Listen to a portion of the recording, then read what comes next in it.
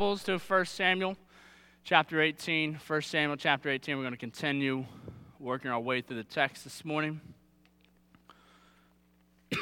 As you're turning there, it's incumbent upon me this morning to tell you that friendship is falling on hard times. Friendship, deep, real meaning friendship in our day and in our culture is falling on hard times. I'm not sure you'll be able to find anyone to tell you that the contrary is true, that actually friendships that are a higher level, deeper, meaningful, more relationships that are a higher level than what they were in the past. With the advancement of our technological age, we find ourselves in interesting times.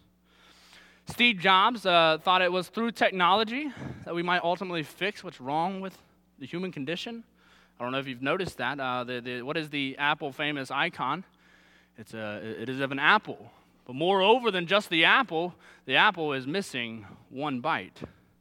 You see, the theological undertones which underline Steve Jobs and the marketing department of Apple is not lost on us. For those of you who have Android devices, maybe you're doing better than us. But the company and its founders, whether or not the company and its founders, and particularly the marketing folks who produced such an icon, intended for the logo to have deeply theological undertones is beside the point. What has happened is that technology has actually created more problems than it's solved. It has helped. Technology is good. It's made advancement in communication, advancement in education, advancement in medication, but it has left in its wake a type of person who has become disengaged, isolated, lonely, and looking for answers in all the wrong places. It's not coincidentally that Facebook calls the connections between two users on its platform friends. And while the increase in online friends has been met with an equal and opposite decrease in real friends. You see, the reality that we are faced with today is that by and large, people in our society are increasingly aware of the fact that there is something deeply broken within us. And not just theologically broken between man and their creator, but even within the church, the people whom God is making into one new people are struggling under the weight of deep social brokenness.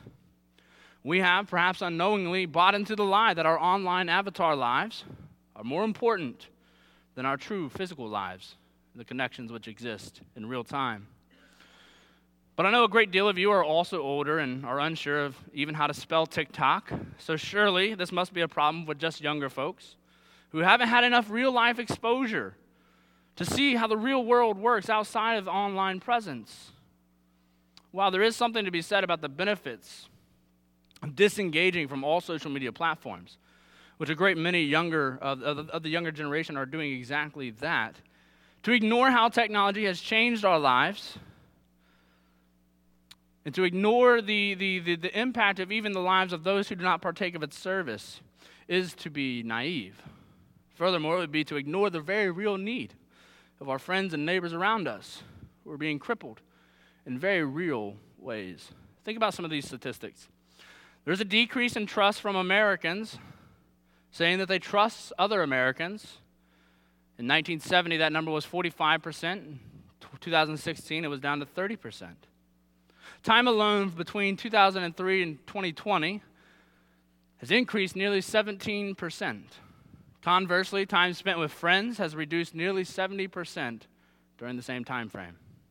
Social engagement has decreased 20%. Non-household family social engagement is down nearly 50%. These are staggering numbers, which anyone who's paying attention should be alarmed by, though this is not an alarmist message. The problem is only worse when examining the difference between the sexes. Only 48% of men reported feeling satisfied with friendship, according to a study in 2021. Furthermore, 1 in 5 men said they had gotten emotional support from a friend in the last week, compared to 4 in 10 women. Suicide rates of young males that are all-time high, and no one seems to be asking the question, why? All the studies, all the metrics are appearing to be pointing in one direction and to one conclusion, which is that we are at a societal crisis. And the question for us today is twofold. Number one, how have we arrived here? And number two, what is the way forward? How have we gotten here, and what is the way forward? Which brings us to the story of the life of David here in 1 Samuel chapter 18. As a reminder of where we are in the story, 2 weeks ago we walked through chapter 16, where David is introduced as the man whom Samuel secretly privately anoints as king of all Israel. This anointing was at the same time a lifting up of David and a casting down of Saul. Then last week we covered the famous story of David and Goliath, where David rises to prominence not in secret but in all the eyes of Israel, because he believed that God rightly ruled the world. And therefore there was no need to fear any man who would stand against him. So he cuts off Goliath's head, and the rest of God's people begin to plunder the camps of the Philistines. And so here we are. David has won the decisive battle against the enemy, and he has come to Saul, and he presents himself as the son of Jesse at the end of chapter 17. And now in chapter 18 is going to present to us how we got into the place of not having real-life friends. How we get to the place where there no longer exists a trust, where societal fabric decays. You see, it happens on a microcosm level between individuals before it ever happens in larger societal levels. Look at how the story opens in verse 1. As soon as he had finished speaking to Saul, the soul of Jonathan was knit to the soul of David. And Jonathan loved him as his own soul. And Saul took him that day and would not let him return to his father's house. Then Jonathan made a covenant with David because he loved him as his own soul. And Jonathan stripped himself of the robe that was on him and gave it to David, and his armor, and even his sword, and his bow, and his belt. What we see here is real friendship between Jonathan, who we're introduced to in the previous chapters as the son of Saul. And remember, it was Jonathan who Saul was ready to put to death for being a better leader than he was. And only after the people intervened on Jonathan's behalf did Saul finally relent. But here we see that a deep friendship develops between Jonathan and David. We're not told why. All we're told is that it does happen. The ESV says that they were knit together. The idea is like if you take two strings and you bind them in a knot. Furthermore, it says that Jonathan made a covenant with David because he loved him as himself. Remember, the storyline of the Bible is held together through covenants that God makes with mankind. But here we see a covenant between two men, not in matrimony, but as an example of what deep friendship really looks like. It's similar to being jumped into a gang. I don't know if any of you have ever been jumped into a gang before. Judging by your appearance here today, I'm guessing not. However, let me inform you, from not experience, but from research, that once you make an oath to a gang, it is a lifelong commitment to a group of people that come hell or high water that you are with the group. You all have each other's backs. This should be an indictment against us as the church, shouldn't it? Wouldn't gangs serve as a better illustration of what covenantal faithfulness looks like between people? Wouldn't gangs serve as a better illustration of what a deep friendship looks like as opposed to church membership? In fact, I think a lot of wrong thinking might be corrected in our own church membership when we viewed it not as if we were joining something of which we might be able to vote, but rather as you being jumped into the gang of Calvary Baptist Church. Anyways, we see that David and Jonathan form a deep and real friendship. But it should be noted here that Jonathan is following in his father's footstep, isn't he? You see, in chapter 16, we're told exactly how Saul views David. Chapter 16, verse 21 says, Then David came to Saul, entered his service, and Saul loved him greatly. And he became his armor bearer. And Saul sent to Jesse, saying, Let David remain in my service, for he has found favor in my sight. So Saul has a deep love and admiration, a friendship, if you will, with David. And so Jonathan is carrying on in his father's footsteps, as loving David as his father loved David. This is what the Proverbs say is wise when thinking through who you are picking your friends to be. Proverbs 27, verse 10 says, Do not forsake your friend and your father's friend. And do not go to your brother's house in the day of your calamity. Better is a neighbor who is near, or a friend who is near, than a brother who is far away. So we see that the start of the road to ruined friendship begins where all ruined friendships once began, with true love and real love for each other. But notice what happens next in the story as we begin to see the seed of bitterness take root. Look at verse 5. And David went out and was successful wherever Saul sent him, so that Saul set him over the men of war. And this was good in the sight of all the people and also in the sight of Saul's servants. As they were coming home, when David returned from striking down the Philistine, the women came out of all the cities of Israel singing and dancing to meet King Saul, with tambourines, with songs of joy, with musical instruments. And the women sang to one another as they celebrated, Saul has struck down his thousands, and David his 10,000s. You see, David has already killed Goliath and farther continues to be successful in destroying the Philistine armies against the people of God. So successful that when David returns from the battlefield, the ladies in the street would run to greet King Saul with their instruments and singing and dancing, would say, Saul has struck down thousands, but David 10,000s. Now we have to think about this a little bit, because at first glance we read that. And we read that or hear that this praise is supposed to be an insult to Saul. But is it? Look again at the text. Look at the way the narrator describes what's actually happening. You see, in verse 6, it says that they are songs of joy. And in verse 7, it says that they sang as they were celebrating. You see, I don't think the author intends us to read what's happening in this line of the poem, this line of the song, the way King Saul reads it. Well, how does he want us to read it? I think he wants us to read it as not as a dig at Saul, but rather as merely a celebration of them both. You see, it was Saul in the text that says that they were going. It was Saul that the text says that they were going out to meet Saul. It doesn't say that they were running out to meet King David, but rather King Saul. But this is not how Saul interprets it. Look at verse 8. And Saul was very angry. This saying displeased him. He said, "They have ascribed to David 10,000s. To me, they have ascribed thousands. And what more can he have but the kingdom?" And Saul eyed David from that day on. Now, this is an important point of application for us today. We must be diligent not to read motives into what other people are saying. This happens so much in our day that we have become so utterly unaware of when we are actually doing this. A helpful illustration is to think back to the last fight or disagreement you had. There's a high probability at the root of the fight, where it begins, is you hear someone say one thing, and you immediately filled it in with why they must be saying it. This is attributing motives. Imagine a situation where your friend cancels plans to hang out with you at the last minute. Instead of directly communicating the reason, they simply say, I can't make it. Now, if you start attributing motives, you might begin to think they're avoiding me. They don't value my friendship, or are upset with you for some other reason. However, in reality, your friend might have a genuine emergency or a personal issue that prevents them from meeting up. If you automatically assume negative motives without seeking clarification, it can strain the friendship unnecessarily. Unnecessarily. How many times do we do that? We take something someone says and we say, well, this is obviously why they're saying that. This is where the seed of bitterness is planting. The seed of bitterness, notice, is planted by Saul himself. He interprets the line in the song that they sang and said, they obviously hate me and love David.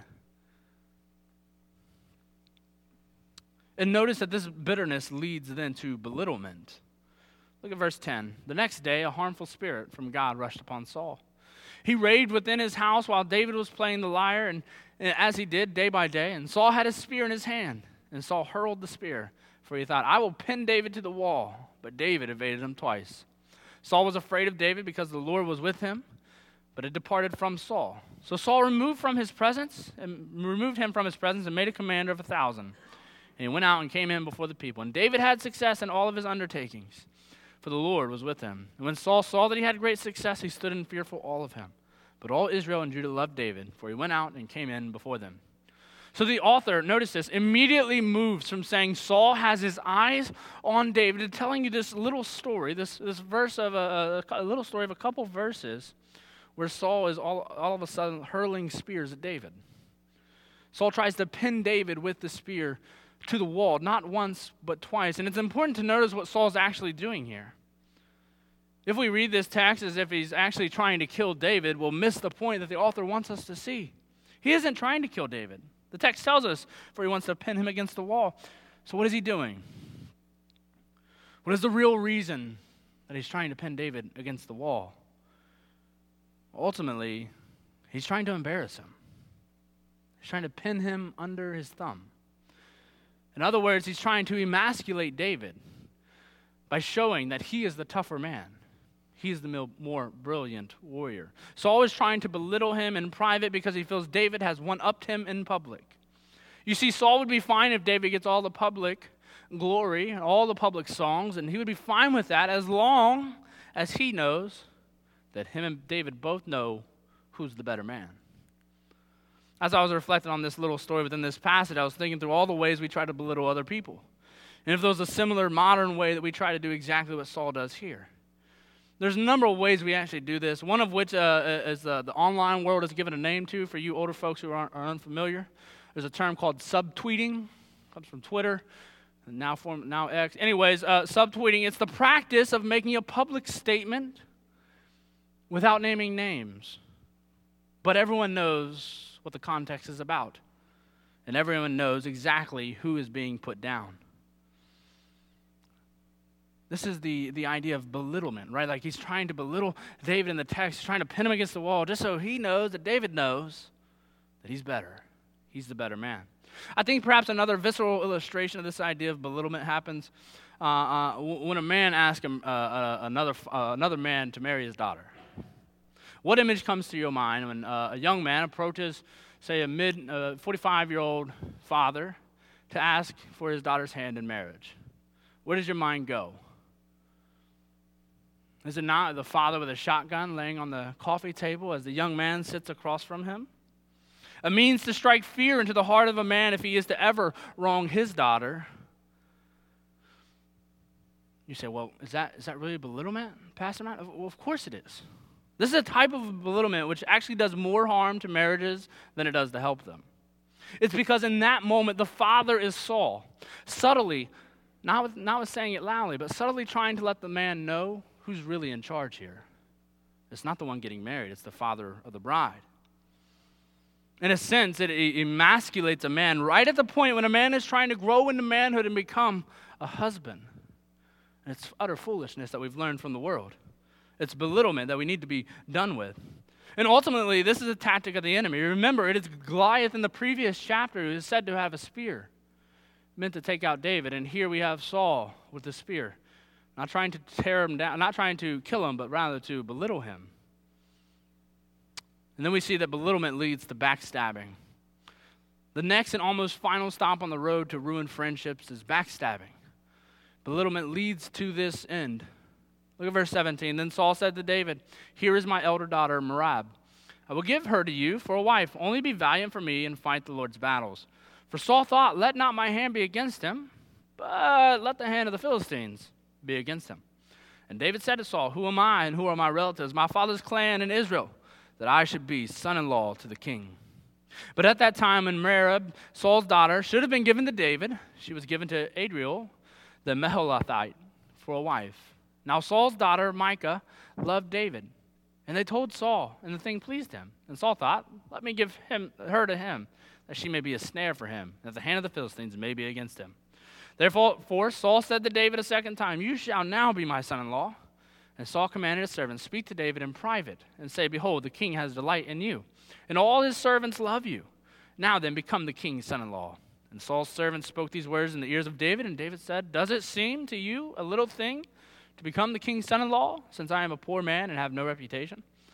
And the servants of Saul told him, "Thus," and so did David speak. Then Saul said, "Thus shall you say to David." Notice this is back and forth, where Saul is not immediately facing David directly, but rather sending messengers to do dirty bids for him. "The king desires no bride price except 100 foreskins of the Philistines, that he may be avenged of the king's enemies." Now Saul thought to make David fall by the hand of the Philistines. And when his servants told David these words, it pleased David well to the king's son-in-law, well to be the king's son-in-law. Before the time had expired, David rose and went up along with his men and killed 200 of the Philistines. Remember, Saul says here, "You know what? I will let you marry my second daughter. If you go, instead of cutting off the head of the Philistines, we're going to cut off something else of the Philistines. Bring me 100 of those." And so David goes and he says, "I'll do you one better, King Saul. I'll get 200. Just like David. And so David brings their foreskins, which were given in full number to the king, that he might become the king's son-in-law. And Saul gave him his daughter Michal for a wife.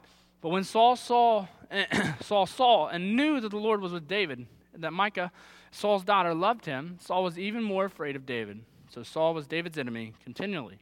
Then the commanders of the Philistines came out to battle, and as often as they came out, David had more success than all the servants of Saul, so that his name was highly esteemed. Notice here that Saul has fundamentally changed the rules of the game in order to be a backstabbing king to King David. The previous chapter, we are told that the one who would defeat the champion Goliath would be the one who would receive the king's daughter to marry. But here, Saul has tweaked it in two ways. One, he's extended the service of David from being a one-time skirmish with Goliath to being continual and apparently without end, to fighting all the Lord's battles on the king's behalf. And remember, that was the king's role. And number two, at the time his daughter was to be David, he stops it and gives his daughter to someone else. You see, subtly, Saul is actively trying to backstab, right? It said, the text is clear that he's trying to send him out to the Philistines so that in some way, someone will shut this guy down. This then leads to the opportunity to try one more attempt to have David killed. He says, go collect 100 foreskins. But David, being David, goes and gets 200 of them. So Saul relents and gives to David his daughter, Michal. Now, something happens in verse 28 here it's important for us to see. In fact, verse 28 is a parallel to verse 15. In verse 15, Saul sees that David has great success, and this leads him to fearing David, but it leads everyone else to seeing and loving David. However, in verse 28, what is it that Saul sees? This time it notices that the Lord is with David. Not only is David successful, but apparently the Lord of heaven seems to be on his side, and he knows it to be true. What the author of the story is trying to do is trying to build a further and further swirling downwards in the story of Saul and David. And finally, we see the end of the line in verse 28 that Saul has finally become David's enemy continually. Which then leads us into verse 1 of chapter 19. Saul spoke to Jonathan. He's had enough. And to all his servants, they should kill David. Notice he switches from trying to use the enemies of God to kill God's man to using the people of God to kill God's man. But Jonathan, Saul's son, delighted much in David. In other words, Saul has finally determined, we will kill him. The entire chapter should be understood in thinking about friendship, because we see that at the beginning of the chapter, both Saul and Jonathan loved David. But at the end of the chapter, and starting into the verse of the next chapter, Jonathan still loves David, but Saul hates him. So the road to ruined friendship begins with a real and true friendship. But then the enemy allows us to plant seeds of bitterness, which then always grows and leads to belittlement, before more insidious attacks of backstabbing, before finally landing in a place of desperation and despair. And this is how all ruined friendships progress from one place to the other. It's how we've gotten the way we are. So what does the gospel of Christ have to say to us? If David is the true, or if Jesus is the better and truer David, and if typologically that David is a picture of Christ, then are we not Jonathan in the story? Are we not friends of Christ, those who would follow him? Furthermore, how does the gospel transform our world of friendships? How does the good news that Jesus has come into the world, that took on human flesh, change the reality of how we view not just our superficial friendships, but all friendships? Well, it does it in three ways. Number one, the gospel redefines for us what friendship really is. Far too often we think in our lives that friendship is all about what does the friendship give me? What does the friendship give me? You can see this in the way that our culture talks about toxic friendships, right? What do they mean? They mean that like if all you're getting from a friendship is negativity and people bringing you down and people stopping you from doing what you want to do, then cut that friendship off. Why? Because friendship in that context is defined as what is this friendship bringing me? But when Jesus thinks about friendship, what our relationship with one another, it's not what do you need, what do you get from me, but what do you need? It's not what should you give, but it's what should you give, not what do you need. Right, so think, for example, of the parable of the Good Samaritan. The lawyer comes up to Jesus, asks him questions. What does it take to inherit life? Jesus' answer is, love God with all your heart, soul, mind, and strength, and love your neighbor as yourself. He said, you've answered rightly. And when he says, well, who is my neighbor? Who should I love that way? He's asking, who do I owe this type of love to? If you read the parable and see what Jesus says, the question he throws back at the man is not, who's your neighbor, but what kind of neighbor are you? He doesn't answer the man's question. Here's the 5 people you should love that way. Instead, he says, are you a good neighbor? Are you a good friend? You see, the gospel redefines friendship not to being what kind of friends do I have, but what kind of friend am I? It changes the definition. But number 2, the gospel redefines our need for friendship. Oftentimes, we live in a day and age where we think that we just don't need friends. We just don't need friends. But that goes contrary to what Genesis chapter 2 says, which is it's not good for man to be alone. You see, we are created in the image of God. And at least in part, what this must mean is that we come prepackaged with something of the call and response that exists between God the Father, God the Son, and God the Holy Spirit. In other words, since God exists not in isolation, but rather within community, then we as image bearers of that same God must have within us a sense of deep longing for friendship and community. So God creates Eve for Adam. And then he looks at them both and says that they are very good. Now, because of the fall, the sense of community, the sense of friendship is shattered. Not only shattered with God, right? This is where we often get it right. We're like, yeah, absolutely. Sin entered the world, the fall happened, and now our relationship with God has been ruined. But just as true, just as devastating, our friendships with one another are broken and ruined. This plays out in a number of ways, right? That this idea that we need friendship, that at a deepest longing is a part of what it means to be human, plays out in a number of ways. One of the clearest ways that this plays out is in regards to like polarization. Like if you read or pay attention to the news or talk to anyone that's touched real grass, they say, doesn't it just seem like everything's more polarized these days? I'm saying that is the very indication that is a symptom that something has been deeply broken. Because we've all been wired for deep connections and deep friendships, we will oftentimes reduce our own passions in order to be loved and accepted into the group we want to be in. I'll say that again. Because we have been wired for deep connection and deep friendships, we will oftentimes reduce our own passions, like what we want, in order to be loved and accepted into the group we want to be a part of or to be in. This is noticeable in teenagers. Anyone who has had teenagers knows this to be true. As they begin to move in and out of different peer groups, oftentimes with dramatic differences in the clothes that they wear. What's going on? It's the need to, like, I'm going to change and redefine myself so that I will be loved and accepted by some group of people. But this underlying need of within the human heart is not just limited to teenagers who do not have fully developed brains or cognitive functioning. It also exists within adults. Think about the political divide between Republican and Democrat and how polarized these two groups are. In fact, they're so polarized that to be a Democrat and advocate for some measure of fiscal responsibility might as well be seen as a full-fledged embracing of Republican ideals. Why is that? It's because once you have stood up against the group, you are ostracized from the group. Therefore, less people stand up against the group. The underlying thing within the human heart is the reality that there is a social brokenness. And the only healing balm that they know of is to find a tribe or to find a group of people and then go with that group till the end. You say, well, why would people join a gang to begin with? It's because this very reason. They want love and acceptance, and they cannot find it anywhere else. At the root of all of this brokenness, the only healing balm which can be applied is the gospel. The gospel tells us that the longing within our bones is true and it's real. It is not meant to be ignored.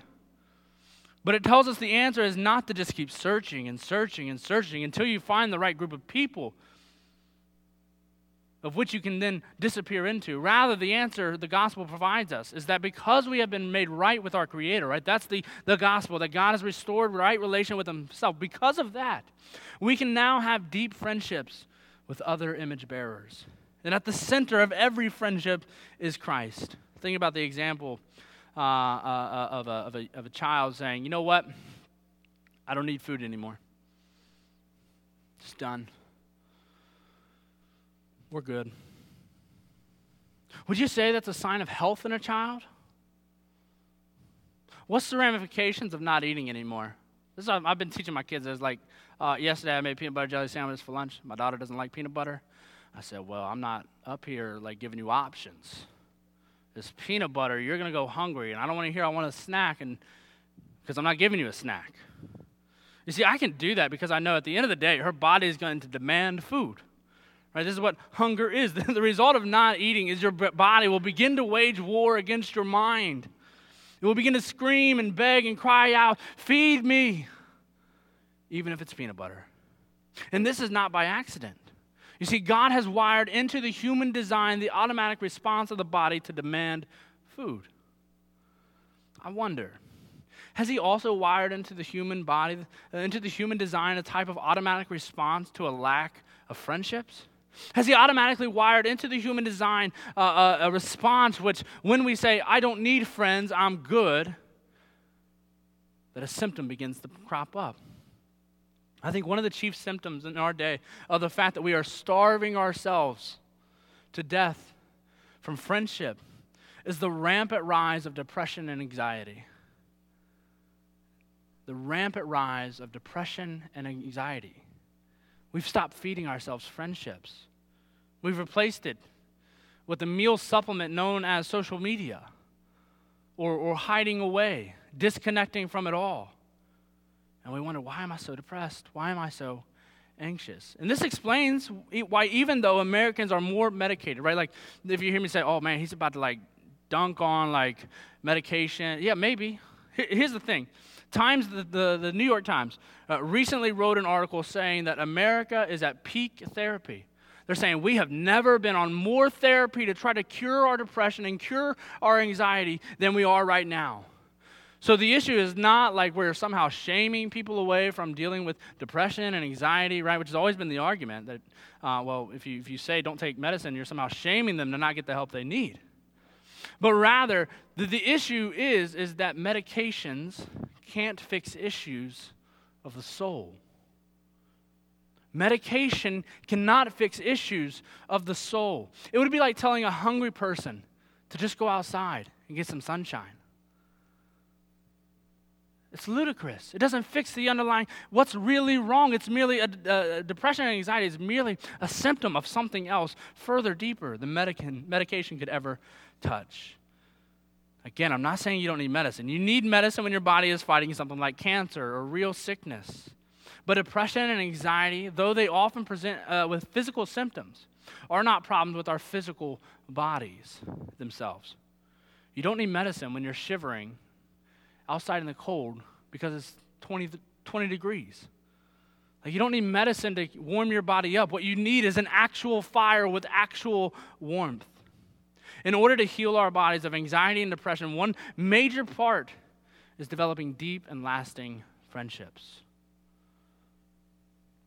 And the gospel changes all this because it provides the context for the most important friendships. Ephesians chapter 2 says that Christ is making one new man. There's therefore now no Jew, no Gentile. It doesn't matter whether you're rich, poor, black, or white, whether you're Republican or Democrat. Like he's saying that all of us are now have at our basis an identity in Christ. So therefore, all the things we used to divide over, well, I'm from this area. Well, I'm from that area. Therefore, I hate you. He says, no, all of that is gone. He says, at the root of it is Christ. It's Christ. And that is where all context of important friendships actually needs to be laid. The New Testament calls us ambassadors for Christ. Jesus leaves this earth with the word, go and make disciples. And we see Paul say things to Timothy like, no soldier gets entangled in civilian affairs since his aim is to please the one who enlisted him. Listen, part of our aim is not just merely sharing the gospel so people go to heaven when they die, but it's actually, what does the gospel do to transform even such thing as basic as friendship between people? We have a job to do here, church. It's not just to socialize with one another, build our best favorite groups of friends we've ever had in the church. That's not why we're here. There are people who don't know him. when Jesus comes, that's not good news for them right now. We're on a mission to say, hey, like, you need good news because you're in really bad news. Really bad time. We are on mission together. Like, this is what the mission of Christ is. We're called to link arms together for a bigger mission than just our own social circles. This is what we're here for. And so I wonder, what have you been doing to build deep friendships? How are you not cutting yourself off? This is one reason why we implemented Calvary communities. Is to not just gather on Sunday morning, but to center our life around the good news of the gospel of Jesus Christ. That's what we're called to do, is to center our life around that. You see, church is not, and the people of God is not just merely something that you add to an already full schedule, but rather it replaces everything that you previously established, previously determined of importance in your life. It says the gospel is first and foremost, and part of the gospel is relating to those in the community and the household of God. Is that the center of your life? Because when that's the center of your life, the way that you view friends changes. The way that you view other people in this room changes because you have a deep love and sense that you are on mission together. I think of some of the deacons in here. All of them, we met this past week, all of them are older than me, which I love, by the way. And over the last 4 years, as I've been meeting with these guys and praying with these guys week in and week out, one of the things I struggle with this to begin with, this moment of transparency. Like, I struggle with them all being older than me because I felt like they were wrong on everything. Just wrong. Like, these guys don't know what they're talking about. But the longer I've served alongside them, the longer I've prayed for you and the church, and to see that God would work in our community around us, the more I'm like, no, like, these are guys like I could get into a boxing ring with and have a good sparring session and walk away good friends. You see, loneliness is primarily an epidemic among men. Listen, like, women's friendships are all in the toilet as well. Like, they need help. But primarily among men. And as I've been thinking about, like, well, why is that? Why is that? Do you know how men become friends? Does anyone know? Anyone take a shot? They do it by fighting with each other. Like think about like the playground bully, right? And the man who stands up to them, and the boy who stands up to them. They fight, and then what happens? They get up, they knock the dirt off each other, and they become best friends. What do you do when you've been told your whole life that fighting is always wrong? How are men supposed to make fight? How are men supposed to make friends if they can't fight? That's the point. I think one reason that we've friendship, especially among men, is in such hard times, is because we've been told that the way that men actually link arms and become friends together is we've said, like, you can't do that anymore. What happens to a group of men who no longer feel comfortable punching each other in the face? Well, now we resort to words, feelings get hurt, and people walk away.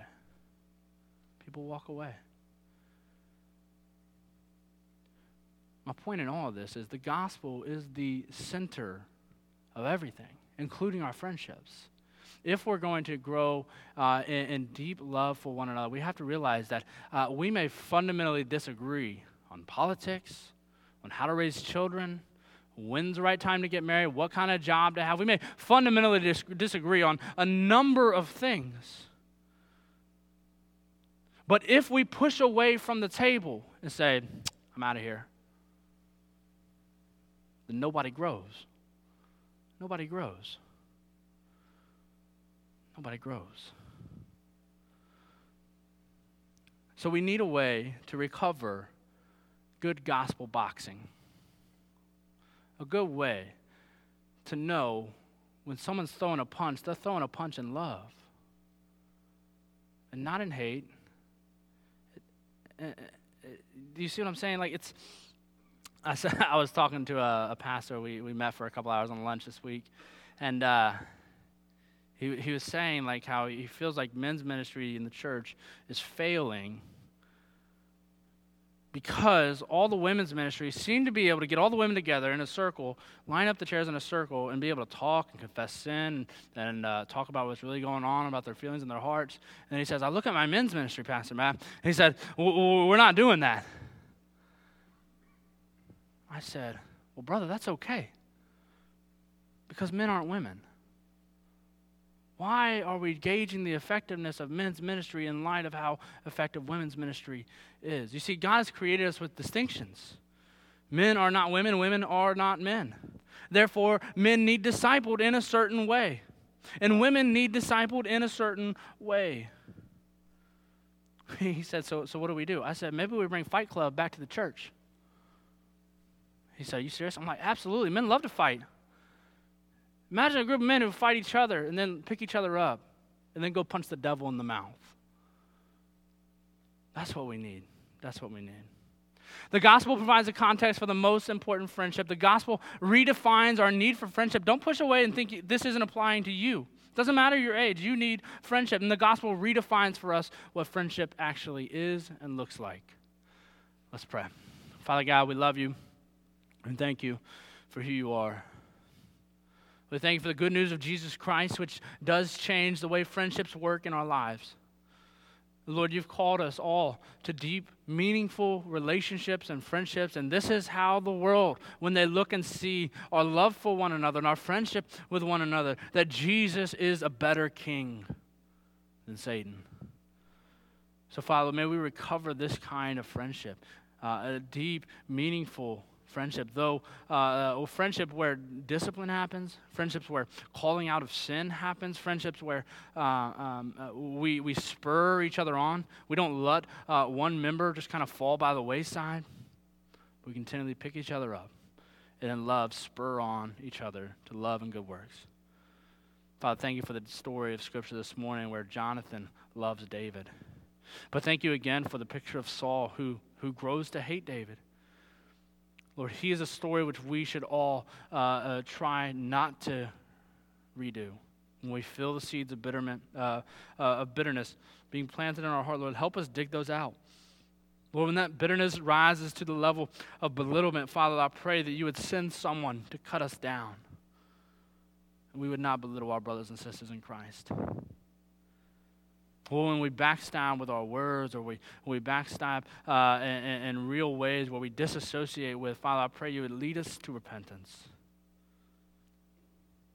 Because Jesus is a better friend. And because he is a friend to us, Lord, we can be friends to others. Lord, we love you. Thank you. It's in Jesus' name we pray. Amen. Amen.